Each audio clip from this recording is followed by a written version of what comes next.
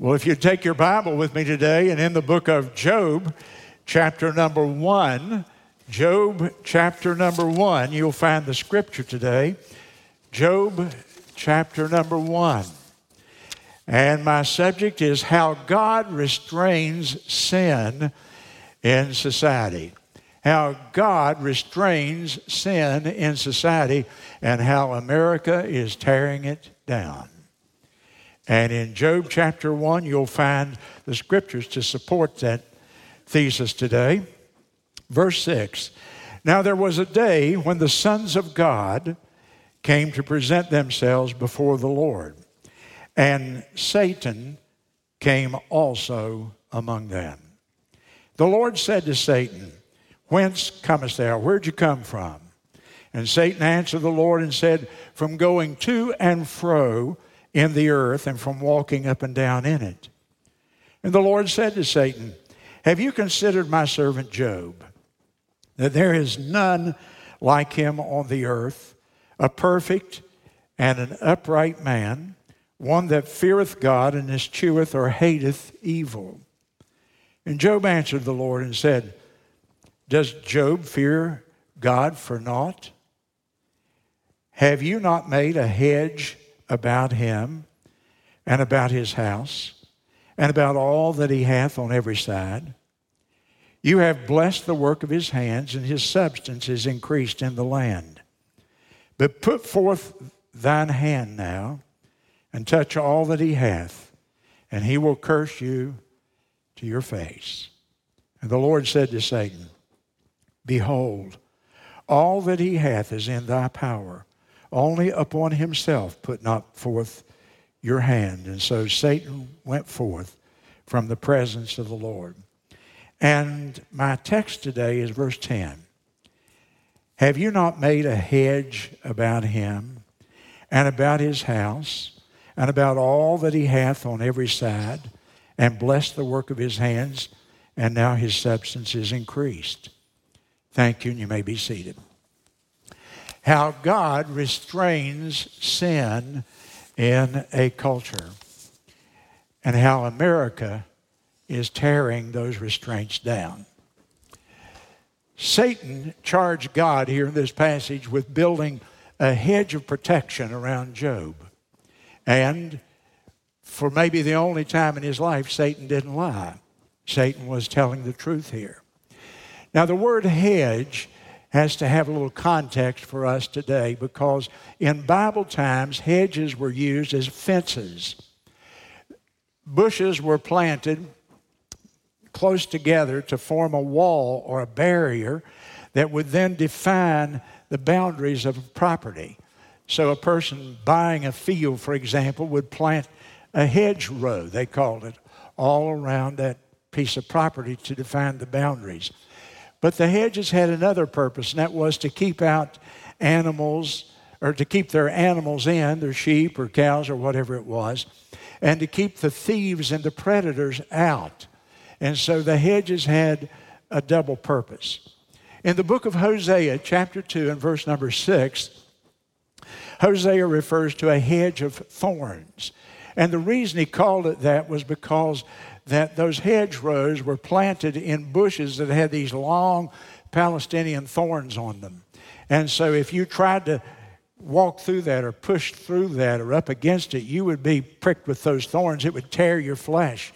You would get all kinds of wounds, and it was a very, very painful thing. So the animals wouldn't try to penetrate those hedgerows, nor would other people. It was a protection for them. Now, in that sense today, I want to develop the message, because God uses 4 mechanisms that he puts in place in a culture to restrain sin and evil in society. And when those 4 mechanisms are functioning well, when those hedges are in place, then a society is going to be far more righteous. No society has ever been a perfectly righteous society, but it's going to be far more righteous than it would have been had those things not been in place. So God's hedges of protection, if you will, in the culture. Now, the reason God did that is because that men are sinners. Ever since the Garden of Eden, man has had a problem. He has an evil heart. He has an evil nature. The Bible is very, very clear about that. And if you're a Christian today, of course, you believe that. And so sin is in us as well as around us. And sin is so underestimated, I think, by the average Christian today. You see, sin is a raging monster in our hearts. And it must be restrained, or it's like a beast that would turn upon us and it would devour us. Sin is like a out-of-control forest fire. It will burn and burn and burn until there's nothing left to burn unless somebody comes along and externally extinguishes it. In the same way, sin will absolutely take over a human being and devour them, consume them. And so God has put into place certain hedges of protection in the culture. And if those hedges remain strong, we'll have a great deal more righteousness in the culture. But when those restraints are torn down, then, of course, there's nothing to hold back to restrain the tide of evil. In the book of 1 Peter, chapter number 5, and in the 8th verse, Peter gives us this counsel. He says, "Be sober and be vigilant, for your adversary, the devil, like a roaring lion." And he pictures a wild beast on the loose in the street. Your adversary, the devil, like a roaring lion, goes about seeking whom he may devour. He uses the word devour because sin is a devouring force, as I just described. Like the out-of-control forest fire, like the monster within us, it will eat us up and spit us out and devour us. And in my tenure as a minister of the gospel, how many people have I seen? And they gave place to some sin in their life, and they didn't deal with it scripturally. And they allowed it to get a foothold, a beach hold, if you will. And before long, their life was a shambles. They had been devoured by the monster from within. Now, God has put these four mechanisms into place. They're from Him. But what is so tragic today, ladies and gentlemen, is we're living at a time when we're seeing our beloved country absolutely tear those restraints down. We're seeing America almost as if planned. And I don't understand where this could be coming from. America set out to tear down the restraints that Almighty God has put in place to restrain and hold back the evil that is about us. The first hedge is God's law that is written in the hearts of men and women. God's law that is written in the heart of every human being. Turn, please, with me to the book of Romans, if you will, in your Bible. Romans chapter number 1 and Romans 1 and 19. Romans 1 and 19. And the Apostle Paul writes, "Because that which may be known of God is manifest in them." Now, who is the them? The them goes back to verse 14, where he talks about Greeks and he talks about barbarians. He's talking about the pagans who have never heard the gospel. The unsaved pagan world that lies in darkness, that has no knowledge of God, no knowledge of the gospel, no knowledge of the Christian faith at all. People who are secularists in our age would be comparable to the pagans of that time. And so the Apostle Paul here says, that which may be known of God is manifested or demonstrated or is seen in them, the pagan world. For God showed it unto them. For the invisible things of Him. What are the invisible things of Him? Those are the attributes of God that you don't see with your natural eye. Invisible things of God are things like God's power, things like God's wisdom and God's knowledge, God's holiness, God's righteousness, Those are invisible character qualities, if you will. But Paul is saying that the pagan and unsaved world can see those things, though they're invisible qualities. You can see them by the things that are made there in the middle of verse 20. The things that are made. So what he's saying again, and this is a familiar scripture, but it's such an important basic scripture to the whole idea of our faith today. Paul is saying that when an unsaved pagan man or woman looks at the mountains, looks at the sea, looks at the forest, looks at the animal creation that God has made, looks at a human being, at a human body, for example, you know that there was a creator who had, first of all, unbelievable power, and secondly, unbelievable wisdom, that he could, in fact, be able to make a human, make a mountain, make a sea, make a planet, make the stars and the moon and the constellations above our heads in the sky. What kind of wisdom and what kind of knowledge, omnipotence and omniscience and power beyond comprehension, that there is a being somewhere in this universe and we don't know what he looks like, but we can see the evidence of his existence by the things that he's made. And Paul said there's not a person that's ever been born that couldn't see that. In fact, if you look at the end of verse number 20, he says, so that they are without excuse. The pagan is without excuse. A pagan will never be able to stand before God. An unsaved man, an atheist, an unbeliever. Nobody will ever be able to stand before Almighty God on the day of judgment and say, you know what, I didn't know anything about you. Because Paul said the simplest minded person that ever lived can look at the creation and know that somebody had to make that, somebody had to design that, somebody had to plan that. It didn't just happen of itself. The only people that believe that that just happened by itself are college professors. Everybody else I've ever met had good enough sense. They'd not been educated clear out of their common sense, and so they believe that somebody had to cause this all to happen, huh? And so God says they're without excuse.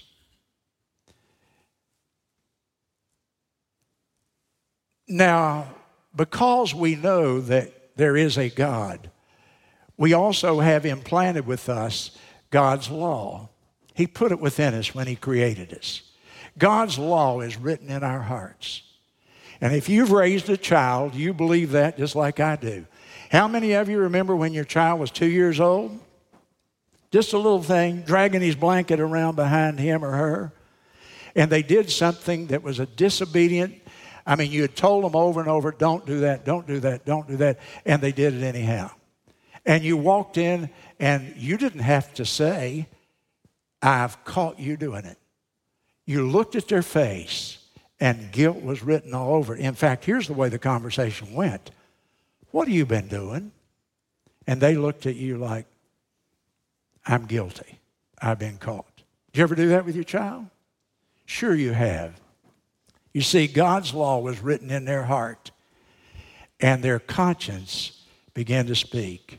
And in chapter 2 and verse 14 and 15 here, Paul deals with the conscience. And remember when Adam and Eve sinned? They'd been perfect. They had never sinned one time in all their existence. And one day they sinned.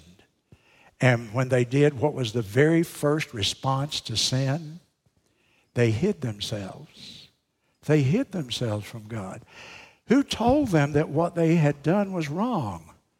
Nobody had to tell them. Nobody told them. They knew it intuitively, innately, because God's law is written in our hearts. This is a result of us being made in the image of God. Animals don't feel guilt or they don't have a conscience. The only creature that God made, he made in his image, the man and the woman. And he put within that, he wrote within their heart his law according to Romans 2:15. And we know innately, we know inherently what is right and what is wrong. Now, American culture today is doing everything it can to tear that down. You see, that's a restraint. If a child was raised particularly in a Christian home, but in just a good home, they were taught right and wrong. And that restrains them. When they get ready to do wrong, there's a little voice inside their head that says, no, don't do that. That's wrong. But you see, in America, we're tearing that down. The whole idea today in America is that nobody ought to ever feel guilt. We talk about a no-guilt society. We talk about guiltless discipline. We talk about shame as if people should never feel shame. Guilt and shame are God-given qualities that occur when we know we've done wrong to warn us to go in a different direction, to turn us back from our sin. Guilt and shame is God's little warning light on the dashboard of our hearts that says, look, stop. What you're doing is wrong. You're sinning against God. You're sinning against someone else. The first time a person lies, they feel guilt about it because God's written in their heart, thou shalt not lie. You don't have to teach people not to lie. The first time a man and a woman commit an adulterous, or enter into an adulterous affair, and they can barely stand to be able to be in the room with their mate after that because guilt and shame rise up. That innate law of God in their heart says, you did wrong, and you need to quit that. You need to repent of that sin. And when people habitually violate their conscience, what happens is they desensitize it. Paul describes it like this: their consciences are seared. They're hardened. They're no longer sensitive to God's voice in their life. And we live in a culture today that tells people guilt is bad, conscience is bad, shame is bad. Do whatever you want and don't feel any sense of guilt about it. And we're teaching them to go right through that restraint, that hedge that God built into our lives to keep us from sinning. If your conscience tells you no, listen to it. It's God's voice in your life. If you're on a course of action and you don't feel right about that, stop. That's God's law written in your heart. You don't have to carry a copy of the Ten Commandments with you all the time. God will speak to you, and when He does, my friend, please listen to Him. Don't go through those restraints. Don't break down those hedges. There's a second hedge, and it's in the book of Proverbs, chapter 22. Will you turn with me there? Hedge number 2, mechanism number 2 that God has built into our lives is found in Proverbs 22, verse number 6, and it's the family. The family is God's hedge of protection to restrain sin in a culture. Godly families. Now, you know the verse.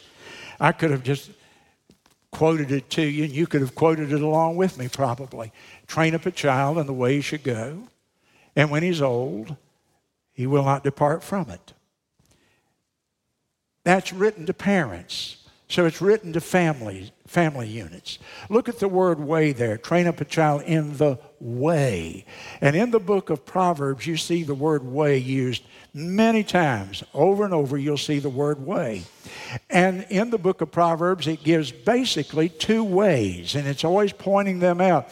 Sometimes it calls them by one name and sometimes by another. But the 2 paths are this. One path is the path of righteousness. It's the path of godliness. And then there is the path of wickedness. There's the path of evil, the path of unrighteousness. And these 2 paths are always being pointed out with different terminology as you go through the book of Proverbs. And so the Bible says, you put your child on the way of righteousness, the path of righteousness, the road that will lead him or her to a righteous life. Put your child on that path. And how do you do that? Well, here's what I want to introduce almost a new concept. I've never presented it in this way, and it's so important. I want you to hear it, parents. I'm especially talking to you, those of you who have children still in your home. And here's the point. If you look at the word disciple and you look at the word discipline, you know what? They look an awful lot alike, don't they? And it's because that they have the same root word, to disciple, to discipline. Now, parent, most of the time we use this word disciple in the context of the church. And so someone gets saved and we say, well, now that person has come to Christ, they've started following the Lord, we need to disciple them, which means we're going to train them. We're going to help them with the basics of the Christian life. We're going to help them get started on the road of righteousness. We think of discipling people as the church's business. But before there ever was a church, there was God, there was the family. And I submit to you today that the family, the parents in the family, are the primary disciplers in life. So often it's too late by the time they come to church. Their feet are already on the other path. And parent, here's the question. Are you discipling your child? It's a form of discipline to train them. In fact, the word train there has the idea of molding and shaping someone's behavior, their character. It's the idea of the woman who has the beautiful rose bush and she plants it beside her house. She puts a trellis back, and as the rose bush grows, she takes the stems, the little growths that are going out from the rose bush, and she winds them around the edges of the trellis there. And she clips shoots off of it with her scissors, and she trains it, and she shapes it in the shape and in the direction she wants it to go. She is molding the character, if you will, of that rose bush.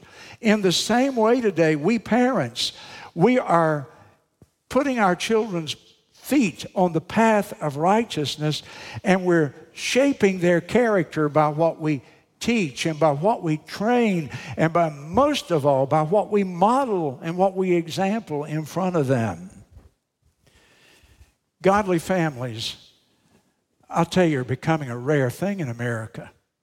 I think if you look around, you will have to agree with me that a family that is really dedicated as a family unit to the Lord, to the Lordship of Christ in their life, to put the Lord Jesus first in every part of their life. Godly families have been so destroyed by this culture. It's just eating our families up. And there's so many problems that are involved today with the family units that I don't have time to go into them. It's not the place and time to do so. Except to say that we've really taken a new awareness of that. Kent Kendall is now serving as our family pastor, because we're doing everything that we know how to do. And about the time we geared that up and really had some amazing and awesome plans, well, then along comes the COVID thing, and it's just uncoupled so much of what we want to do. And I've been so disappointed, but believe me, we've got plans and we will do them. Ken is working at it very hard right now. He's down there in the gym with your children holding a children's worship service that is designed exactly to do what I'm talking about here. But we can't do that without you. We can't do that without you. We need your support, your encouragement, your cooperation. We need you to serve with us and help us in that regard. The whole philosophy today is so upside down. And look at our families. Look at the distress our families are in today. I recently became a member of the board of the Palmetto Family Council, a statewide organization, and they asked me to come and work with them. And I sat there and listened for 3 hours one day to the people that are so knowledgeable in all this, talking about the impact of abortion on families, talking about the impact of the LGBT emphasis and the same-sex marriage and what that's doing in the homes of South Carolina. Satan hates the family because he knows that where there's godly families, there's restraint of sin. Number 3, there's a third hedge, and it's called the government. It's in Romans chapter 13. I preached on it just a few weeks ago, but it's so relevant. I must not stop here. Romans 13:1, let every soul be subject to the higher powers, for there is no power, and that word was authority, if you remember. There's no authority except what is God granted. And the authorities that be, the people in places of civil leadership, are ordained of God. And I go down to verse 4, for he is the minister, referring to people in particularly law enforcement. The police is the policeman and policewoman is the minister of God to thee for good. Now he calls them God's ministers. Now step back and stop and think. He's not saying that every policeman is a godly person, because we know they're not. We know that sometimes they just are about as, some of them are as ungodly as the people they're chasing. On the other hand, he's not talking about their personal life. He's talking about the position they hold in society. He is saying this, they are not God's ministers because they are godly themselves, but because they serve God's purpose. And God's purpose is that they hold back the forces of evil, the forces of darkness that would destroy a culture, that would destroy the people. They restrain evil and they encourage good behavior. Notice what he says there in verse 4. He beareth not the sword in vain, for he is the minister of God, a revenger to execute wrath, judgment upon those that do evil. The sword there refers to capital punishment, which God gave the government the authority in extreme cases to make people pay for their crimes with their life. But it's something else too. It refers to the lethal force. The policeman wears a gun. He has a taser. He does that because he's dealing sometimes with such evil forces they would destroy him as he tried to enforce the law. He has to do so. The great majority of our police are law-abiding and good people trying to serve us. There's a minority, a small percentage of them that we've seen in recent times have done some very evil deeds, and we don't for one moment defend that. But what would our nation be like if there were no police? What would it be like if you laid down at night and you triple locked your doors and got your shotgun cocked and ready because you knew that if an intruder or a robber or a killer or a rapist came to your door, there is nobody for you to call on?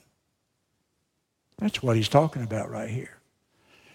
The purpose of law enforcement is to hold back evil, to restrain sin.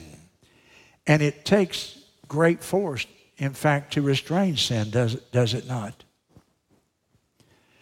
For the life of me, I don't understand why people in America are talking about defunding the police. And in a time when we have an absolute wave of violence in the country, it seems like we need to be hiring more law enforcement, not less. Satan would like to do away with your conscience. He would like to do away with your family. He would like to do away with the restraining forces of law enforcement within the community and turn us over to evil. I was speaking the other day with someone, and they used this term to me. They said there is a spirit of delusion right now in America. And I thought, I believe that's true. I certainly don't want to overstate the case. But why can't we see that many of the things we're doing in our culture in our family life, our governmental life, our personal lives. Why can't we see where this is going to go? You know, rebellion, revolution, anarchy is like a fire. It's like the forest fires out in California. They'll burn as long as there's something combustible to burn, unless somebody comes and puts them out. As I said in the introduction to the message, sin is like a monster within. It won't stop eating. It consumes unless it's restrained. The law of God written in the heart restrains it. The family restrains it. Law enforcement restrains it. And lastly, if you'll turn with me in your Bible to Matthew chapter 5, you will see that the church restrains it. The fourth of the hedges is the church. Matthew chapter 5 is the famous passage. I don't even need to read it with you. You can probably quote it. You're the light of the world, and a city that's built on a hill cannot be hidden, the Lord Jesus Christ said. He said this to his disciples, and a few chapters later, he organized them into the first local church. So he's talking to the pillars, the foundation stones of his church that he's going to be organizing in chapter 16. And so the fourth hedge, the fourth restraint against sin is the church. How does the church restrain evil? I'll give you 3 ways real quick. First of all, the church restrains evil when it proclaims the gospel of Christ. Now that seems so simple, but let me explain to you in case you don't understand how that works. The church restrains sin by its proclamation of the gospel. Here's a person whose life is completely given to wickedness and to evil. And they come to a church and they hear the gospel of Jesus Christ preached. Maybe they've never heard it before, or they used to hear it, but they've wandered from it. It doesn't matter. Now they come, and for the first time in a while, they sit here, and the preacher tells them about the cross that I preached on last Sunday morning. The pastor talks to them about repentance of their sin, that it's never too late for them to turn and to head to the cross of Christ. The pastor tells them that Jesus died for their sins, that he poured out his blood, and there's no person on the planet that he will not forgive if they will come to him in repentance and saving faith. And they believe it. They hear it. They believe it. They respond, and they come, and they receive the Lord Jesus Christ. And then God starts doing a work. You see, the Bible says, if any man be in Christ, he's a new creature. He's a new creation. The Bible says he is regenerated, meaning he is given a whole new spiritual life. God doesn't reform an old man. God regenerates him and gives him a new life. He's a new person. Now, that new person is not going to be doing the things that man did before he was saved. In that sense, sin has been restrained. Here's a man now who is seeking to please the Lord, where previously he was living to please himself. Everything about his life was a selfish and sinful life. Now he's living a godly life. Sin has been restrained. It's been held back by that man's conversion. So the church restrains evil by its proclamation of the gospel. But secondly, the church restrains sin by its moral instruction. And I'm instructing you. I've instructed a number of moral things here this morning. Over there, our children are in the children's worship service. What are we doing? We're instructing them. We're teaching them. We have a big emphasis right now as I speak on teaching them character, enlightening their conscience, training them that it's a better way of life to live your life for the Lord Jesus Christ and to live your life for God. We warn them about the hazards of sins that they could fall into. And so the moral instruction, gives light, it gives guidance, it gives wisdom for life, it restrains evil. And the church restrains evil by its emotional support. You see, right now we're going through this COVID thing. We need the emotional support, the fellowship of the saints, as it were. And though very frankly we're restrained from doing a very good job of it, but we need to come together. And when we fear, there's a support system for our fears. When we're tempted, there's a support system for our temptations. We need the church to strengthen us, to support us emotionally and spiritually. We need to know that we're not in this alone. And so the church restrains evil by its emotional support of people, strengthening them to face the trials and the tribulations of life. Churches that are true to God's word restrain sin. Nations that enforce God's moral law restrain sin. Families that train their children in the way of God restrain sin.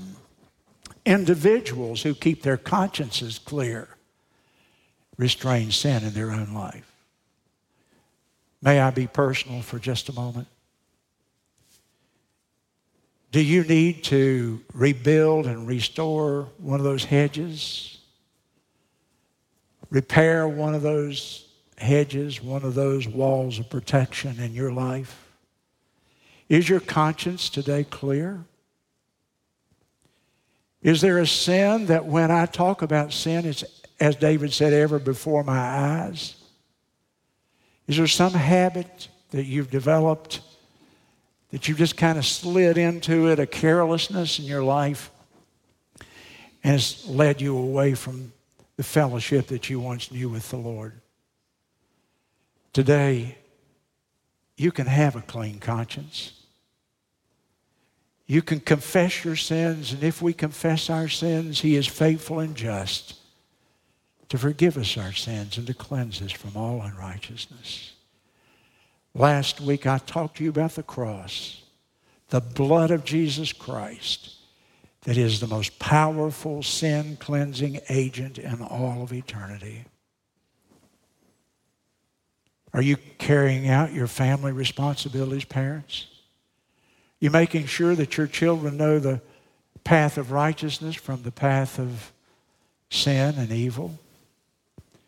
Are we having our family altar times? Are we stopping and instructing the children? Don't leave it all to the church. Don't leave it all to the Christian school or to anyone else. Don't leave it to the Sunday school teacher. I challenge you to be the primary trainer and discipler of your children. And what about our nation? Are we praying? Are we fervently praying right now? For the very first time in my life, the thoughts have crossed my mind that we could possibly lose America as we've known it. We could lose it. 40% of the college students say, I'd prefer we went the socialist route. You see, the hedge needs to be strengthened and rebuilt. And are you keeping the church strong? Your attendance, your tithes, your service to the Lord? Boy, if ever we've needed to be that lighthouse over there, it's this morning.